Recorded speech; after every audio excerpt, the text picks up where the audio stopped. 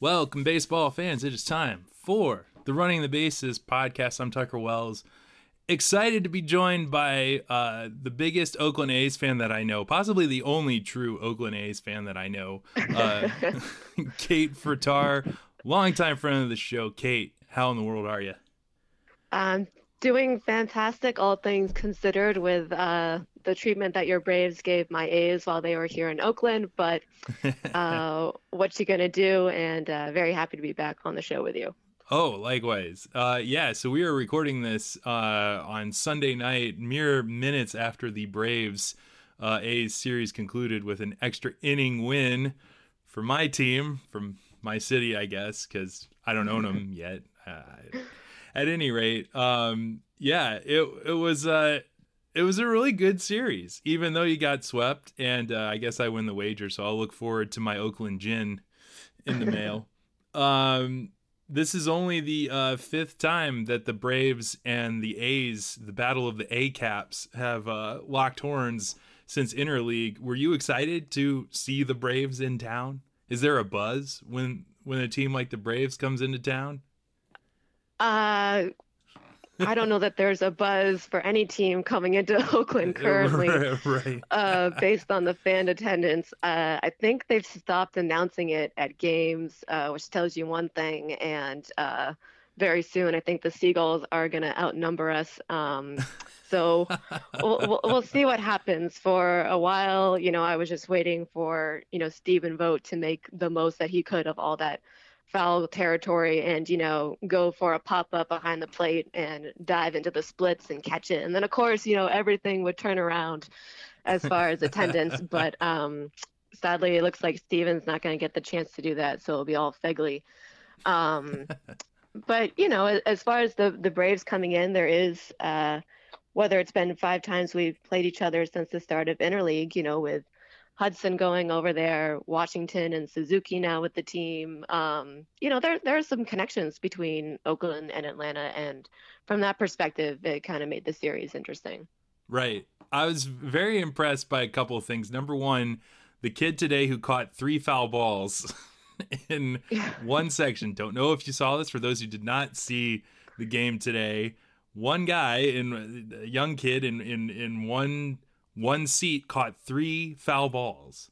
And honestly, there was a lot of great catches in the stands today, better than the Oakland defense on the field. So there you go. There were That's our scouting. You didn't realize that? I mean, that's they're too far away in Nashville. That's our AAA team, right. right there in the stands. That's good. That's efficient. If you need somebody, just tell them to come down, put a uniform on, and you're good to go. There were certainly good seats available for all 3 days. Our franchises here are more similar than I realized, but so we'll get to that a little bit later. I want to talk about, with the A's, first off, the stadium. It's one of the oldest stadiums in baseball. It's 51 years old now, and in that same time period, we've had 3. We're on our 3rd one here in Atlanta. It's kind of unique and quirky now that it's like the last of the true multi-use stadiums. There are 2 tenants, although I guess the Raiders are definitely leaving in a few years, right? Is that a given? That's the latest. So I think the Raiders will be leaving. The Warriors obviously moving across the bay to San Francisco, I think for the 1920 season, or yeah, I want to say. So it'll be interesting. Right now the A's owners have kind of tried to double down with their commitment to the city, this kind of rooted in Oakland ad campaign, which only my friends can back me up on this. I've been saying they should have done that 10 years ago, but here it is today. And it just sort of feels like, in a couple of years, it's going to be Oakland because we're all you have left. Seriously. So, Oh, that hurts. That hurts. yeah. I Uh, feel the pain on that one. That stung. so, we'll see what happens. New mayor, new ownership somewhat with the A's, but not really, and kind of focusing on stadium options within Oakland instead of elsewhere in the Bay Area. But really, I mean, going back to the Chuck Finley days, of the 60s and 70s when he first brought them here, there was always this idea that he was going to move the team. So it seems like the traveling A's have been part of our history. Yeah, that's a good point. A lot of Chuck Finley nuggets from the broadcast, from the Atlanta broadcast over the weekend, which was great. And how instrumental he was to free agency by virtue of nobody wanted to play for him. That's part of that's part of the similarities. We had Ted Turner, who was a wacky, goofy owner, but finally found success. And same thing. I mean, Chuck Finley ran into it twice with the 1970s teams, and then in the 80s as well. But so I've heard that there's 3 potential sites in mind. Is one of those just building on top of where they are right now? Because it seems like you could right a lot of wrongs. You could knock down Davis Tower or whatever it's called, Mount Davis. Mount Davis, yeah. Right. You could knock down any obstruction of that view and build, knock down Oracle and then put a smaller stadium where Oracle is and turn the Coliseum into a mixed use development or something like that. The Braves have done that, and it's so far a success. So is that one of the options?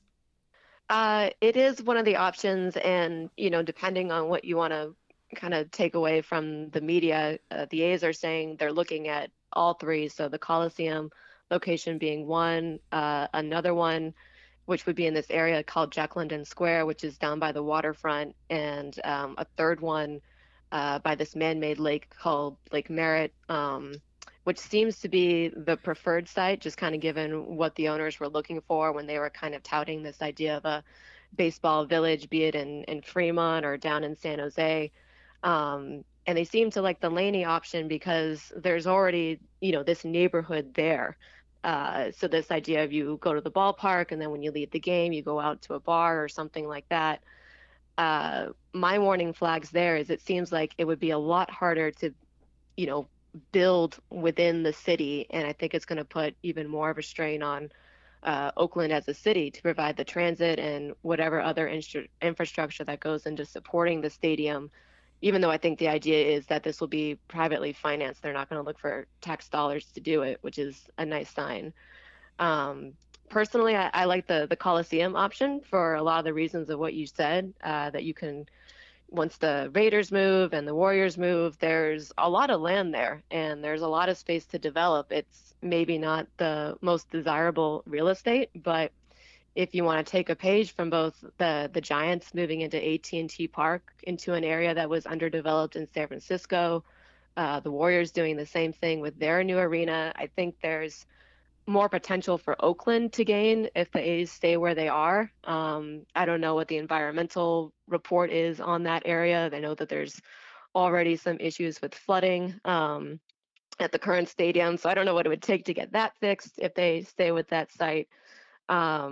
But I just feel like there would be more of an opportunity to grow with a new stadium there that's already has service by public transit. BART, which is the kind of main train that goes around the Bay Area, is there. And then the last option, Jack London Square, similar. It's kind of the hybrid, I guess, between the two. Not quite as developed as the first option, that Laney College option. But maybe seems like it's in a more desirable or transit-friendly area, being in Jack London Square. The other kind of consideration that comes up for me in this whole thing is, Oakland is already facing a huge displacement issue, and the Bay Area as a whole has a whole lot going on with a housing shortage, and Oakland, along with San Francisco and San Jose, is predicted to get the most population growth in the coming years. So even more of a housing shortage. So I think the city, I would hope, takes that into account on where this stadium should be, and should it be going into a neighborhood that already feels kind of vulnerable in terms of increasing rent and things like that for businesses and people who are already established there. So that to me is one of the things that would be a reason to take Laney off the table at this point, but we'll see. Yeah. Well, I mean, it's certainly complicated, but it's good to know that those are what's on the table and not, Montreal. Yeah. Because, you're right. The Athletics are now the brand of Oakland. They are Oakland strong. And you're right. I mean, it's Silicon Valley. It's the tech boom area, certainly with all the job growth and the cost of living there, that they could easily privately finance this stadium, which is a huge PR move. I'm still totally amazed when owners convince taxpayers to give them money to buy stadiums for their multi-million-dollar franchises, billion-dollar franchises at this point. So, Right. But, well, how is the vibe down at the Coliseum? And by the way, renaming it Rickey Henderson Field is phenomenal. I loved that. I think that the more things we can do to give Rickey Henderson a podium at some sort of ceremony, the better. Absolutely. And I think he will be the first person to agree with you on that. And he'll be the first, second, and third person to agree with anybody on that. Yeah, so that was kind of like, one of these first things done by the ownerships for this season. And it's an interesting thing from a fan perspective. I mean, here their organization is doing things to make a commitment or show a commitment to Oakland with naming it Rickey Henderson Field. They got rid of the O.co, right? Isn't it now just straight Oakland Coliseum? That part I'm not sure. It was always easy to kind of tell ourselves that the O.co stood for Oakland Coliseum and not Overstock.com for the superfluous team in the Bay Area. But so on the one hand, we've got, ownership doing things like, renaming it Rickey Henderson Field. I don't know that the sign got to light up many times, but over in center, there's this little sign that kind of lights up in green and gold with Holy Toledo. That was the trademark phrase of Bill King, who will be inducted into the Hall of Fame this year. So that's exciting. Yep. Saw that. That was great. Yeah, and some little things like renaming the Seagate the Catfish Hunter Gate. So it's a little bizarre that on the one hand we're getting these commitments to the city by the ownership, but on the other we're not really seeing the development of a team in terms of player selection. And there's a lot of talk of the A's going young, which is there's no problem with that per se. Particularly for a team that's strapped financially, you probably have to look for younger players, but it takes a while for teams to kind of hit a rhythm and get into a momentum.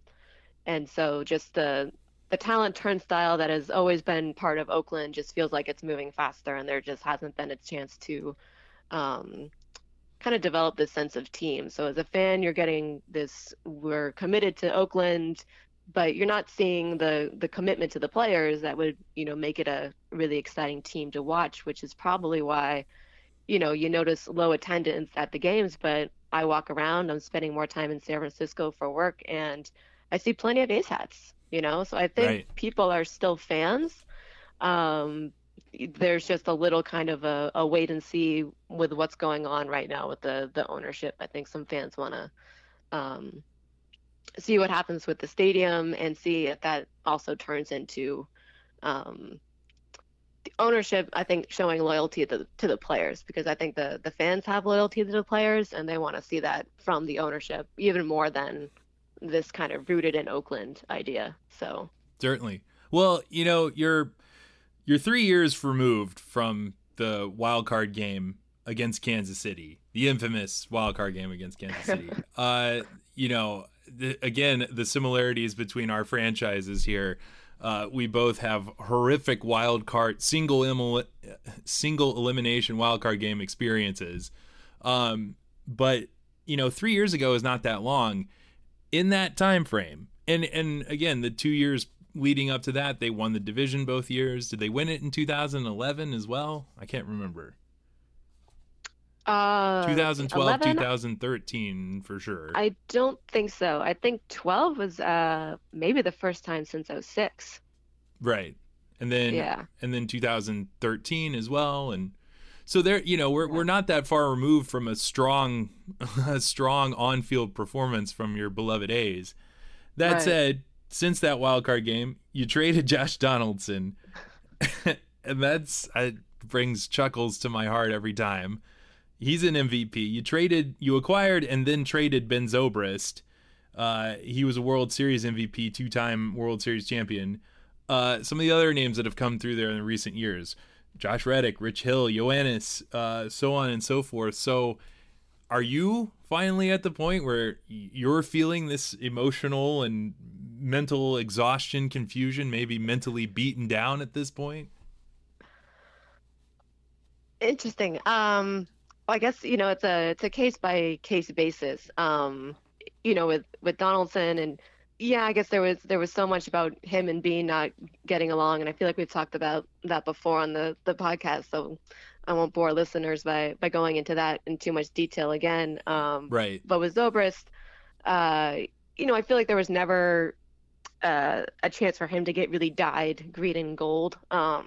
He had the knee surgery where he was kind of unavailable at the beginning of the season and then traded, so it didn't really leave a mark. And it's hard to say, given the success that the two of them have had they stayed in Oakland, either of them, would they have had those same seasons? And it's also hard to argue with the A's as a team have had the success that the Blue Jays have had, or the Royals and the Cubs there with World Series. It's hard to say. But of that list of names you just mentioned, I think if you wanted to go back and kind of find a turning point, it was Cespedes and Lester, and that 2014 run. I just feel like it messed with the mojo that was that season. These guys that were, let's say, the A's are maybe at their best when they're less conventional. So these guys who are that's been a reoccurring theme with them, to say the least. yeah. So, when it was this team of, the Bernie lean and wrestling belts and like Spider-Man pieing after games, like uh, somewhat organized chaos, I guess is what you could call it. And I just feel like with Lester coming in, that was at the trade deadline, the A's had already made a pretty big move with Samardzija to kick it all off. I mean, that was pretty exciting. And then I feel like with Lester, it was on paper kind of, classic Billy Beane, making the most of a big guy like Cespedes, who, every A's fan knew was not going to stick around. He was going to become a franchise player elsewhere. But to use a big star like Cespedes to get a guy like Lester to make a run at the postseason, and then use Lester for whatever during winter tradings. Well, he did. It was all. Lester did leave as a free agent, so there was. Oh, okay. Well, there in was that case, you knew he was a rental going into it, but right. I think that. But we would get draft picks, right? Right, and it only strengthens your point that why suddenly now go all in on the rental. Right. That's a very Billy Beane A thing to do. So, I mean, the whole thing there, it kind of turned the fun ride from, these guys, bad news bears sort of theme to them, all of a sudden getting a guy like Lester, and it was like, oh, well, now it's serious. And I feel like since then, there just hasn't been the same kind of chemistry, for lack of a better word. And as much as, it's hard to see some of these big names go through, I think what the A's are really missing right now are the Coco Chris and the Brandon Moss and the Johnny Gnomes of the team. Maybe not the biggest stars around, but I think if you're going to go young, as the A's sort of out of necessity need to do, having those kinds of guys who can kind of capture that feeling of like, look, take the game seriously, but you don't necessarily have to take yourself seriously. And for a bunch of young players who are, wanting to make the most of making it to the majors, probably knowing that Oakland is a little bit of a stepping stone maybe to other places, I think that kind of presence is really valuable. And going on to later or more recent moves like with Stephen Vogt, I wonder if maybe part of his on-field struggles were just due to he was trying to do so much as a team leader for a team that was struggling. Being the guy who's the face of the franchise, talking to the media, handling the pitching staff. I mean, that's a lot for one guy to carry on his shoulders. He's And definitely a team first kind of guy. right, and by all accounts, he did it really well. I mean, he was designated for assignment. So, what was your feeling about losing the current face of the franchise? I think you have to file it under, sometimes good things really happen to good people. I think he's landed in a great place in Milwaukee. I mean, to trade from being at the bottom of the AL West with the Astros just running away with everything to the head of the Central, and certainly no one's going to discount the Cubs. When did we ever think we were going to say that seriously? Right, yeah. But It's a whole we're in know, uncharted waters with the Cubs being a yeah. being a champ and a contender every year. But he had 2 home runs in his first game in Milwaukee, and maybe a change of scenery does a lot. And I think, yeah, just him getting a chance to maybe have a chance to get away from some of those on-field or clubhouse pressures. He can, just focus more on his game. Certainly, he's the type of player that will be valued by teammates, media, and fans. He'll have probably no problem getting welcomed by all those groups, and I think he'll move on and have a great season in Milwaukee. So I think it's something that the DFA stings. There's no way for it not to, but he landed in a good place. Favorite Stephen Vogt commercial, promotional or Gosh. otherwise? There are so many. I'll be sure to set the proper link to YouTube for those who don't live in the Bay Area and may not have seen it. You sent me one time about fireworks night. That was pretty brilliant. That was great. I think the one that was about the breakfast nicknames, it was Billy Butler was on the team. So country breakfast, and kind of starting this conversation like, I'm country breakfast and we have Cocoa Crisp.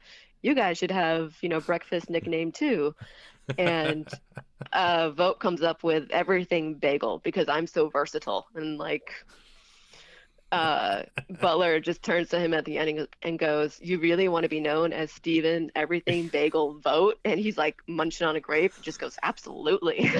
So it's hard to replace a character like that, and to which Oakland does so well in finding these characters. So does that torch go straight to Doolittle now, or who do you look at as the most marketable? I mean, obviously Sonny Gray, but Mr. Congeniality, like, who is that? Yeah, who's our goofball?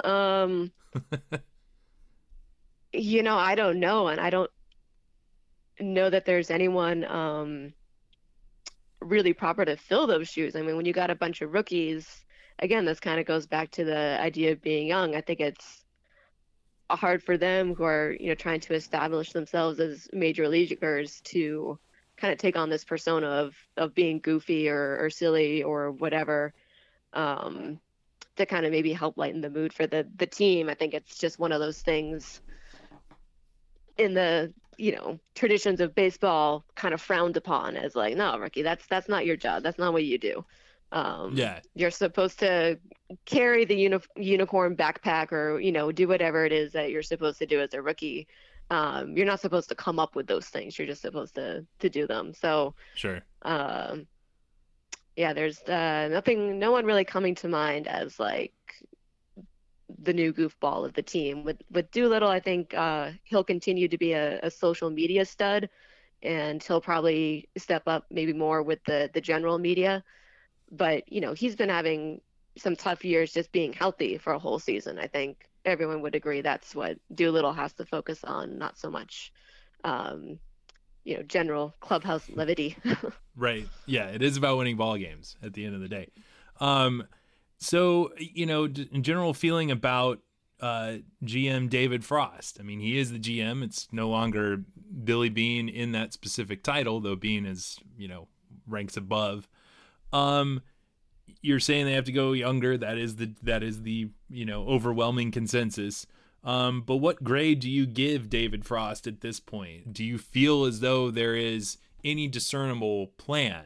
We're going to be competitive in 3 years, 5 years, Right. Well, there was an interesting article that popped up basically about like why the A's will never beat the Astros. I think that was the title of it.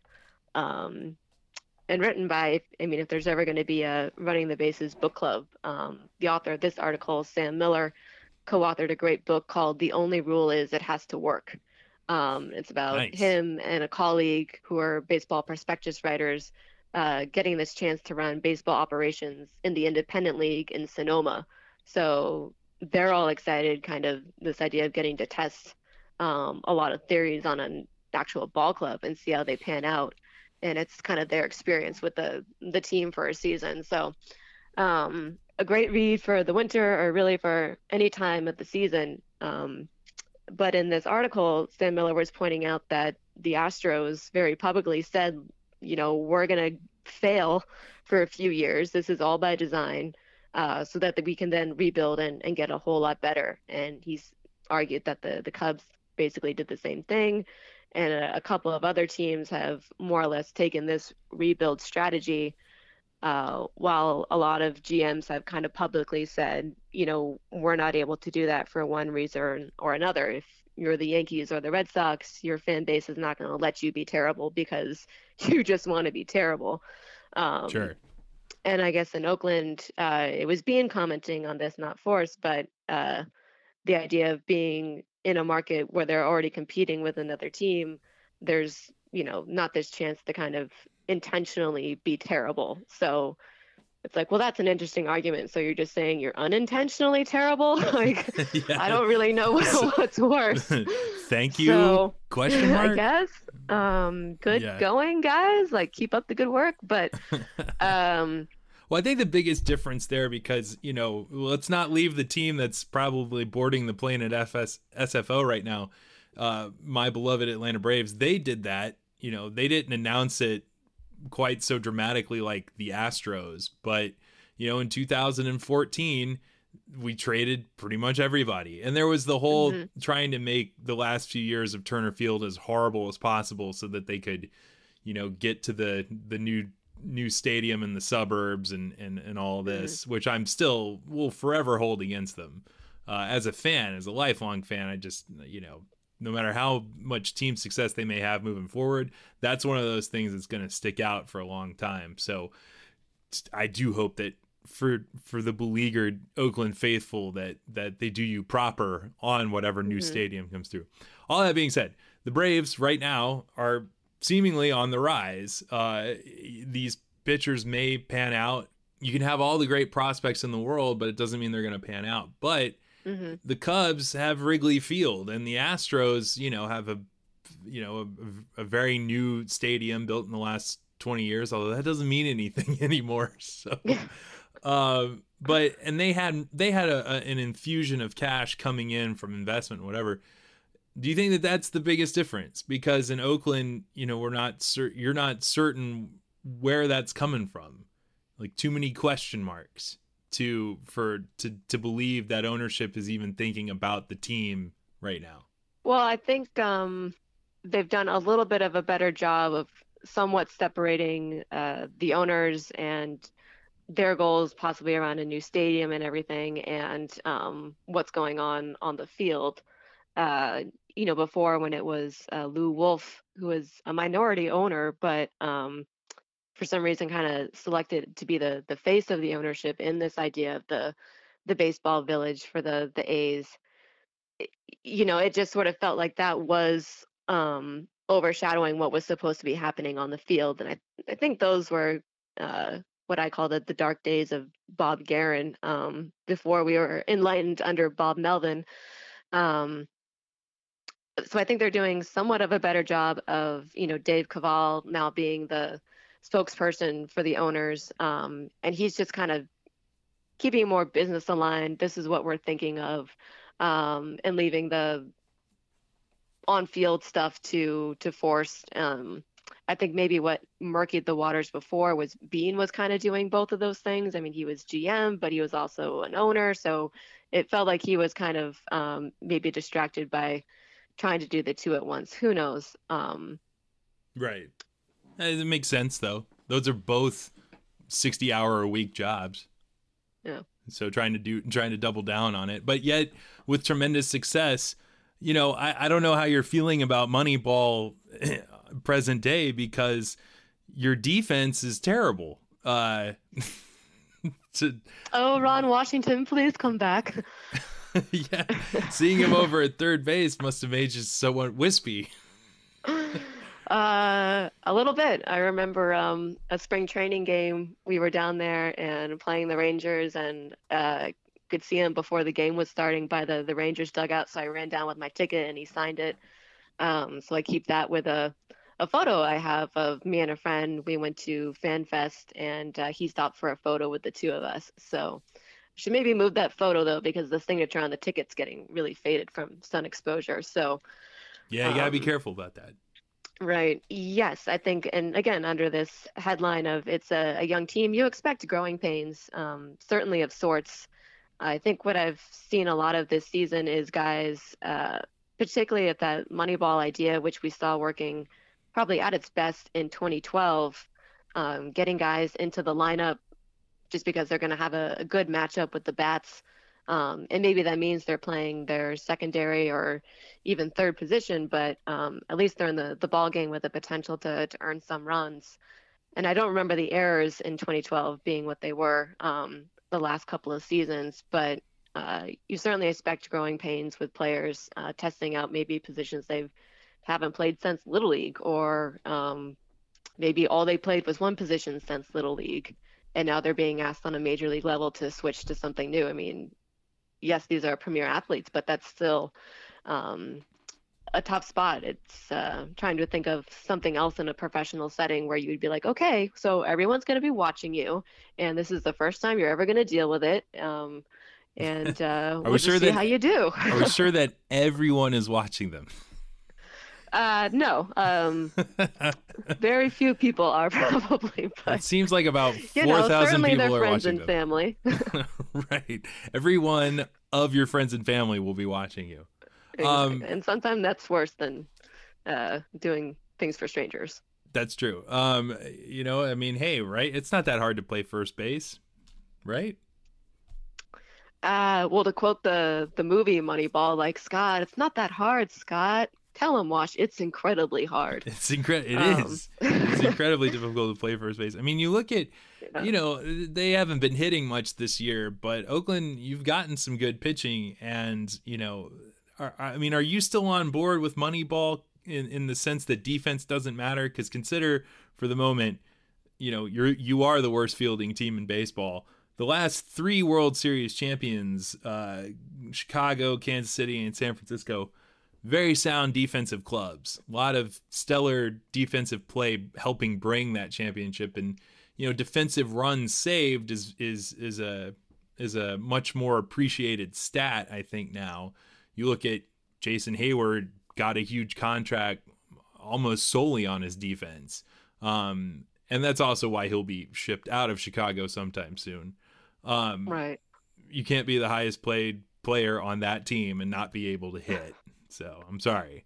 So that said, I mean, are you still on board with Moneyball? Well, I'm going to say this is a preface. It's been a while since I've actually read Moneyball, and a little while since I've seen the movie, regardless of being able to quote it.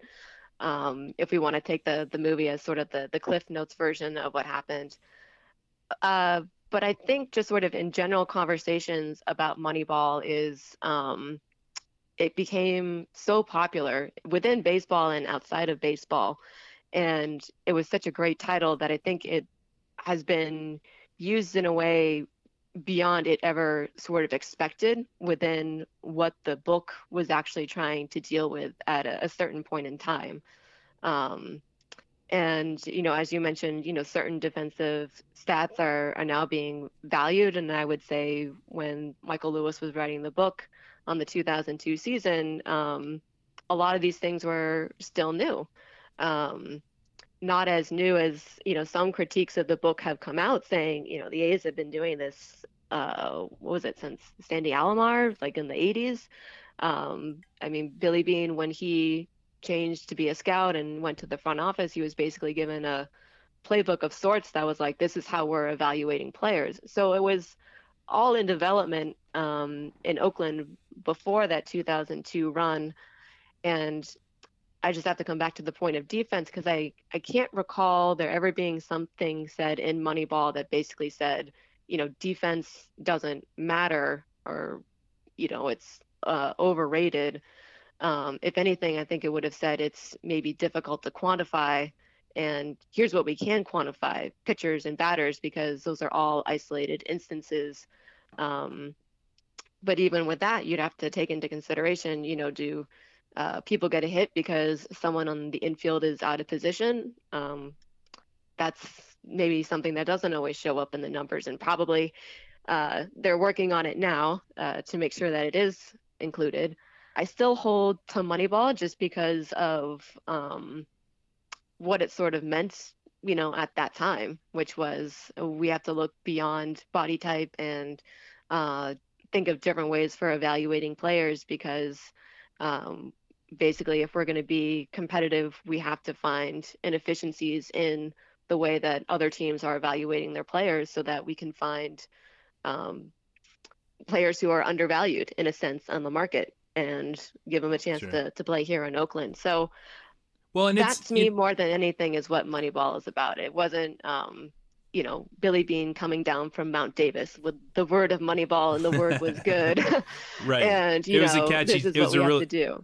yeah, it's a really good title that speaks more to a financially strapped ball club that's being competitive. I mean, that is I think the unfair transformation of what Moneyball stands for. Because you're absolutely right. It's more about that, operating in that mindset, taking the Bill James, which has been, the Bill James prospectus had been written for decades before, Michael Lewis kind of brought it to the national forefront within the book. And it's sabermetrics, it's sabermetrics talking about how, and specifically Bill James, that, defense, you can't quantify it. It's all, there are only the three true outcomes, and, walks and working pitches and hitting home runs. But the emphasis is taken away from defense. And, that's something that has affected the aesthetic of baseball in the last 15 years. Yeah. As well as just, there's not a lot of balls being put into play. I mean, Coach and I have this argument all the time that, why baseball struggles with keeping fans is that, it really has been whittled down to strikeout pitchers and home run hitters. That, and the, the ball is juiced. So that's part of it as well. But maybe this is the evolution that they're going to go away, since The Secret got out and teams that have all the resources in the world were playing the same game as the A's and how to evaluate talent in different ways. Maybe the shift, they'll focus more on good defensive talent. Certainly the utility talent, that is like par for the course right now. If you've got a team assembled with, utility players a la Ben Zobrist, you're doing the right thing. So. Yeah. And, I guess I'll just point to this few examples of, if we want to take the early aughts as the Moneyball heyday. I mean, those were the days where we had on the left side of our infield, Miguel Tejada, an MVP shortstop, and Eric Chavez, a Gold Glove third baseman. And then over time, we had Mark Ellis over at second, who never got a Gold Glove, but everyone around Oakland will tell you that he was robbed blind of that. And then, later on, Josh Reddick. So I feel like there's been defensive talent on the A's for sure. Sam Fuld, Super Sam. Sam Fuld, Super Sam. Yep. So. Yonder Alonso gets praised for, some of the plays that he makes at first base. Definitely, making some picks that otherwise maybe that's a base runner if he doesn't make that play. So, sure. It's there. Maybe they're never going to be known as a defensively stellar club, but I think some of those early examples, the Tejadas, the Chavez that we had, in that kind of golden age of Moneyball shows that it wasn't totally overlooked by the ball club. Right. And then, of course, the thing that, must never be overlooked, you had Hudson, Mulder, and Zito. Okay. I'm going to throw all the other numbers and stuff out there. When you got that pitching staff at that point in time, you're going to be pretty good. So, yeah. And young players who had time to play together. Right. I mean, I think that's the big difference between now and then. Oh, yeah.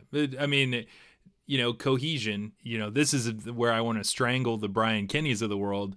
The clubhouse factor is real. The clubhouse chemistry is a real thing. It's quantifiable, just in wins and losses. You see a team that's been together for a few years and has grown together, and versus one that's just assembled parts and pieces. I love the movie Major League, but that's not, we're not in that reality. So yeah, well, that said, the Braves and the A's, only the 5th time since Interleague, but I read a very good article on the Oakland SB Nation that wants Interleague to go away. And it's 20 years later since Interleague was introduced. How do you feel about Interleague baseball? Do you get excited when the Marlins are in town? Or do you feel like, as per this article, that it's time to get rid of it so you can have a couple more series with, say, the Yankees or the Tigers even, which has been a rival for some time? Right. I guess a part of me kind of did prefer the interleague setup where it was like 2 weeks. For us, it was usually kind of anchored around playing the Giants at some point, and I don't care how diehard you are. It's a long season, and to kind of have something that, if it's not something to look forward to, it's at least an occasion on the calendar. And I think having interleague concentrated within 2 weeks was a little bit more interesting for me as a fan. You kind of knew it was happening. There was maybe some time to check out where we were going, and everyone's got a short attention span. It could all just be focused right there. And now it's just a little like, oh, we've been in Washington, and oh, now the Braves are coming into town. I feel like it's a harder thing to be excited about when you just know it's going to kind of roll around and happen. Right. The fact that we haven't played each other for a number of years isn't quite attention grabbing for me as a fan. Spring training plays a role in part of that. If you get to go or watch any of those games, I feel like that's a more interesting chance to see other teams and how your guys are going to stack up against them. And I think the most that's gained for me from a fan perspective are conversations like this, where you get to talk with a friend who's either out of your division or out of your league, and you get to have a chance to really talk about your two teams because, hey, we're playing each other. Kate, you're totally out of my league. I'm just saying. But I do kind of also agree with the argument that it does take away from some of the chances for kind of down the stretch having some interdivision play. Teams that have really a chance to make the postseason, and if they can play someone in their division and really gain in the standings, that's a lot more interesting and valuable than they go and lock horns with someone across the country while the team that they're chasing is playing somebody else. Like, wouldn't it be a lot more fun if those teams actually got to play each other heading into the postseason? So that argument I do agree with. Right. Well, it was supposed to conjure up more traditional rivals, but the Braves and the Red Sox, kind of, that was supposed to be like our traditional rival. And you're right, you get Oakland and San Fran, you get the Cubs and the White Sox from time to time. But I think at this point, it's an interesting argument on the general level. I mean, I, as a baseball super geek, as you well know, I was really excited to see the Braves play in Oakland, but that's because, beyond just knowing you as a friend and that I've liked Oakland. Oakland has been an interesting baseball team for years and years. And knowing the rarity of this, to see the Braves in Oakland Coliseum and to hear our, broadcast team talking about, they could talk about Reggie Jackson and they could talk about Catfish Hunter, which would never come up on a Braves telecast otherwise. And I certainly, know those names from baseball history. But you're right. It's the Braves may very well contend this year. They're only a game under 500. So would it be better if they were playing like maybe the Cardinals one more time around and some more, National League competition that makes a little more sense? That's a valid argument. I think that's a valid argument for casual fans. A casual Braves fan is going to be like, why do I care about them playing the A's at all? What is the value of this for anything? Well, you picked up 3 wins. If well, there is no that. other reason for that. We did indeed. And I appreciate so you're that. welcome. Hey, thanks. Thanks so much. And just as easily, you could have picked up all 3 of those wins. So, it really was a great series. World Series preview, maybe, said no one ever. Well, not to kind of grasp at straws here, but I think it was a great series in terms of Sonny Gray goes 8. I don't think I can pronounce your starter's name. I practiced it so that this wouldn't happen when I was talking with Mike Fultonavich. Mike Fulton. You can just call him Fulty. We call him Fulty around here. And by the way, nice job. He and Vogt should become battery mates. That should obviously happen. I'm in full favor of that. If Vogt came to Atlanta, and we're always seemingly in need of more catching, although Suzuki, hey, he's been a real treat, a real find, and great to see him hitting in Oakland again. Probably not for you, but great for us. But anyway, he was such a fan favorite. I'm sure everyone was happy to see him, regardless of what he did. So yeah. Well, tip of the cap to be sure. But when the no hitter got broken up on Friday night by Fulty, his final line score was just at par with Sonny Gray. Yeah. And I think to be at this point in the season and you're getting that kind of performance out of 2 starters, that's exciting for any fan. And then today's game, to see it go 12 innings, obviously there were a lot of things just kind of characteristic of the A season, so close, and like watching a car accident, like if you change one thing in the link of reactions, this thing swings and maybe goes the other way. So I guess that's kind of been the thing for the A's and A's fans this season. Just like it was so good and we were so close, and it was just this one part. So it's enough to give hope, and but certainly there are disappointments along the way. Right. All 3 games decided by 1 run. Yeah, and there's that too. Yeah, that's great. I mean, that's great baseball. No matter what, no matter who's locking horns. The similarities between our teams, I was really surprised and enlightened by the fact that we're thousands of miles apart, and yet Oakland, you have again the characterized by a very goofy owner through a period of tremendous success and imitable failure. But like your 1987 to 1993 kind of lines up perfectly with the 91 to 97 Braves. I joke about no one would say that this weekend was a World Series preview for this year, but 91, 92 very well could have been. Couple more things go differently in the 92 ALCS, and we are seeing each other in the World Series. Yeah. And then, this kind of prolonged success later on as the regular season kings and not being able to make it happen in the postseason in the aughts. Even 88 through 90, you win 1 championship, but you're there 3 years in a row. For the Braves, 91 to 96, we were in it 4 times and only won it once, and easily could have won it, probably 3 of the 4 times. And there's another similarity. I mean, the Braves were in Milwaukee, Boston first, then Milwaukee, then Atlanta. Boston, yep. Yeah, so I think we're the only teams who have played in 3 locations. So that's an excellent point. Yeah, 2 of the longest running franchises in MLB history. Yeah. So Ted Turner, Chuck Finley, again, made that comparison before. So one of the things that was pointed out by the Atlanta broadcast team was the retired numbers, and just there's so many more that could be up there. Who is the next Oakland A to get a retired number? And also, Next. and let me add to that, what do you feel about the Bash brothers at this point? Should they ever retire 25 and 33?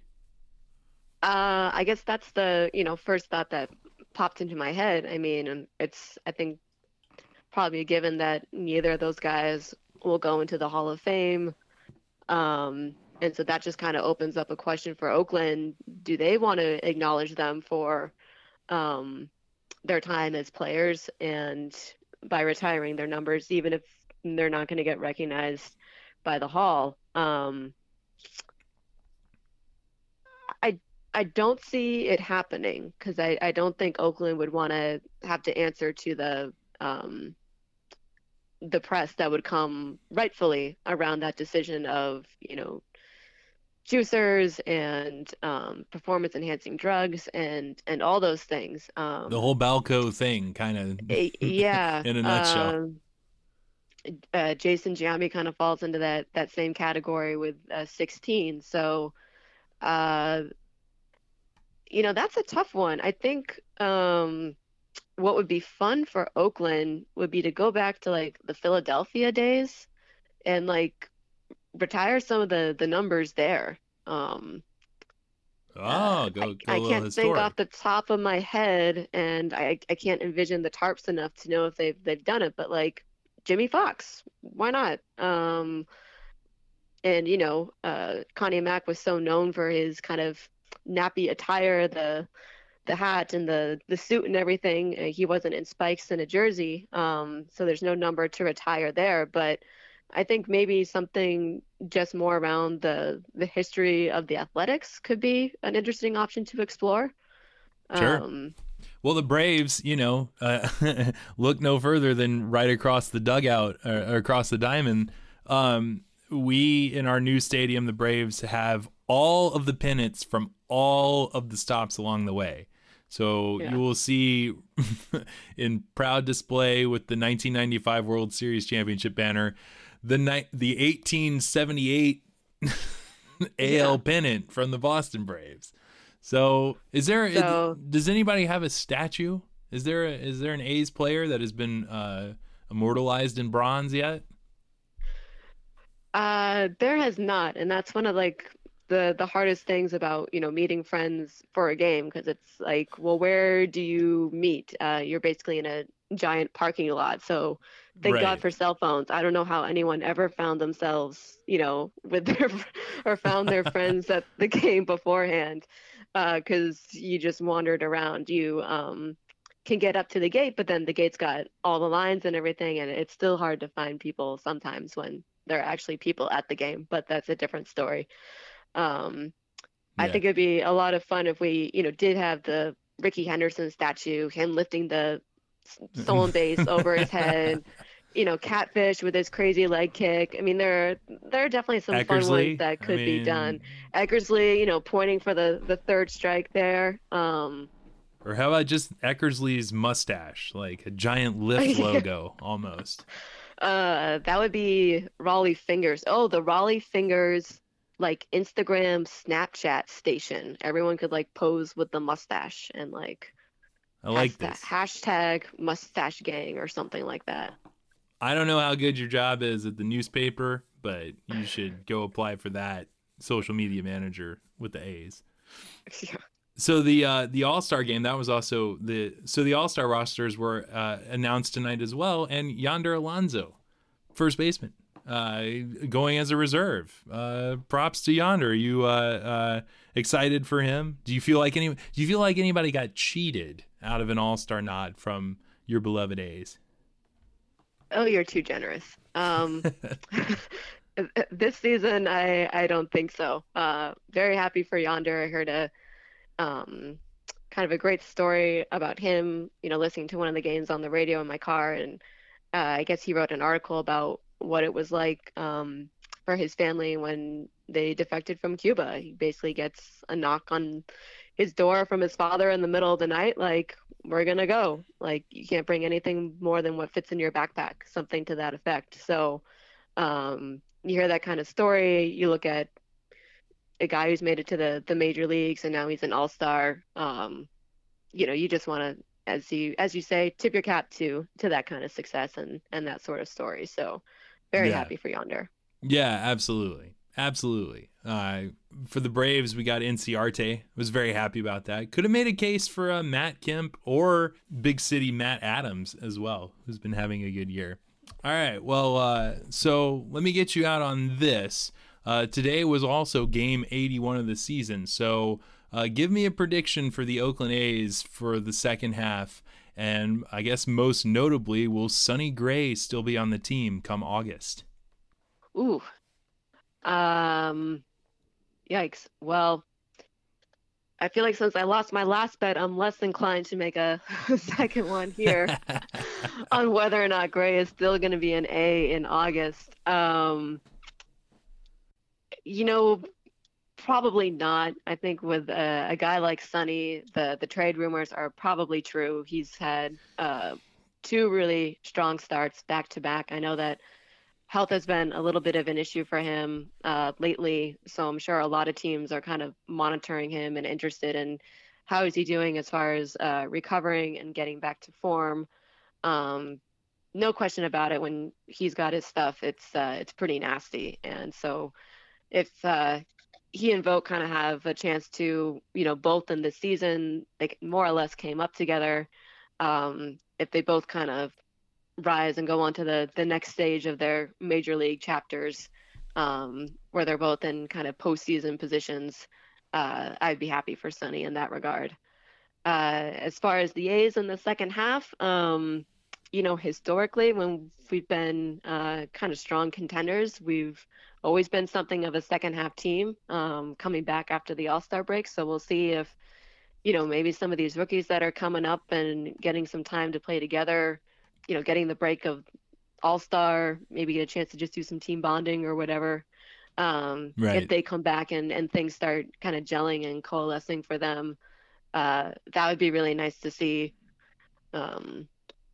So tentatively hopeful for the second half, I guess, is how you can phrase it. There you go. I keep the faith. You keep that faith Always. because you are diehard in every sense of the word. I think that following the mold, if you're truly going to go younger, if you're just going to get younger, no one's going to bring you more prospects than Sonny Gray. Just you look at how crowded so many of these divisions are with teams that have really stocked farm systems as well, such as the Cubs or even potentially the Cardinals, my arch enemy. That you could really see a huge return for him. Hopefully it'll be a little bit more than what you got back for Josh Donaldson. No offense to, I know Simeon, you're wanting him to come back, and Graveman, I think he's pitching a little bit better now, but at any rate. And here's something, props to you. You are better than the Giants right now. You're the better team in the Bay Area. And that's you haven't been able to say that many times in the last 7 years. Oh, it's been interesting. I had a friend recently say something more or less to the effects of, well, the good thing about the Giants losing is the tickets have become affordable again. Yeah. So, although they're still announcing it as sellouts every night, I'm sure. Oh, I think there are so many companies that have tickets and whatever else that they probably are sold. And yeah, my friend's probably getting this off of StubHub. I don't think it's the box office that has lowered the ticket rate. It's someone trying to just get rid of his season ticket. So, that's something that's already been sold, so they can count it as part of a sellout regardless of people being there or not. Yeah, but we all know. We all see the TV. There's a lot of seagulls out there right now as well. So, although they've won 6 in a row now, so no matter what happens, I'm not going to give a prediction because it would be too hurtful. But they need to finish ahead of the Giants this year. That's important for morale, I think. So now that we're out of town, you need to go take care of business against the White Sox. Go try and take it out on another lower feeder, so to speak. Yeah. So, Well, we swept them in Chicago, and everyone's been talking about how we have a better home record. So we'll see how we do. right. I mean, and the right field gang. I mean, that's still a blast. I mean, I guess I didn't even ask this. How many games have you been to this year? And do you sit out in right field? I've been to one game so far this season, sitting up with my brother in the section that the third level where they removed the tarps. So basically, we had like a whole row to ourselves, just totally stretched out, and it was fun up there actually. And I was kind of like, is it really going to be like an experience? But it was fun, and it really did have good views of the field. And I've been to one game in the right field bleachers, and it happened to be in, let's see, 2013 with Josh Donaldson's first walk-off against Detroit in extra innings. So it's a good one. That was a pretty good one. Yeah. It's a good one to have been at. Well, good luck moving forward. Good luck with getting the new stadium, getting that locked down. I certainly hope that they stay in Oakland, to be sure. And it's this Commissioner Manfred. He takes a lot of initiative, and getting Oakland and Tampa new stadiums is always right at the top of the list. So I hope they follow through as well, because the thing is, it's kind of maybe to you it could feel like Stockholm syndrome, because watching the Braves play in the Oakland Coliseum was a lot of fun, because you just don't see that look anymore. And yet they want to make sure that, for national games in the postseason, that, that the stadiums are jewels. And, you have Kansas City had all the renovations, playing in the Mets' new stadium, of course, the Giants, renovated Wrigley Field. Oakland, for when they return to the postseason, I'm sure the commissioner wants them to be in a bright, shining star of a new stadium. So I hope that gets done for you, and you can start having consistent success again. So, but at any rate, well, thank you so much for doing this podcast, especially in lieu of the sweep. What do you got coming up? You're writing for the paper. Where does one find your articles? We have an article of yours that we need to post on the website. That's my fault. But anything to plug? Even the winery that you work at as well? Oh, well, I guess a catch up. I'm no longer with the paper, so I got to write my last article from being at spring training this year. Just kind of. That was the end of that chapter, and from the newspaper, I've joined a really incredible consulting firm that's based in San Francisco, and we primarily do communications and outreach for government agencies, so kind of focused on this public sector. And I'd say that the Bay Area is an incredible place to live, but it's not without its challenges. So it's really exciting to be working with clients who more or less are trying to make the Bay Area a better and more workable place. So that's sort of the main gig at the moment. And then with that, able to work at an Oakland winery, which is also a distillery.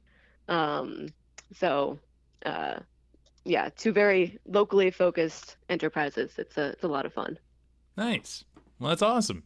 Well, continued success on both of those endeavors. But thank you so much for coming back on the show. Let's not wait till the next Oakland-Atlanta showdown to do this again. So, so as always, thank you to all the listeners of the Running the Bases podcast. You can find the podcast on SoundCloud or on iTunes. You can find everything Running the Bases at our website, runningthebases.com. Follow us on Instagram, Twitter, and like us on Facebook. And that's it. Looking forward to the All-Star game. Coach and I will get back at it here in the next couple of weeks. And yeah, so there you have it. So for Tucker Wells, this is the Running the Bases podcast coming into home, safe at home. Kate, thank you so much. Hope your A's start playing meaningful baseball late in the season shortly. for what Well, it's regardless worth. of how the A's do, it's always a pleasure to be on the show and to listen to you and Coach. So keep up the good work to the two of you. Well, much appreciated. We will. We've been on a little bit of a hiatus for different reasons, but we're trying to get back to it here soon. So I appreciate that. And yeah, we'll talk to you again very soon. Sounds like a plan. All right. Take care.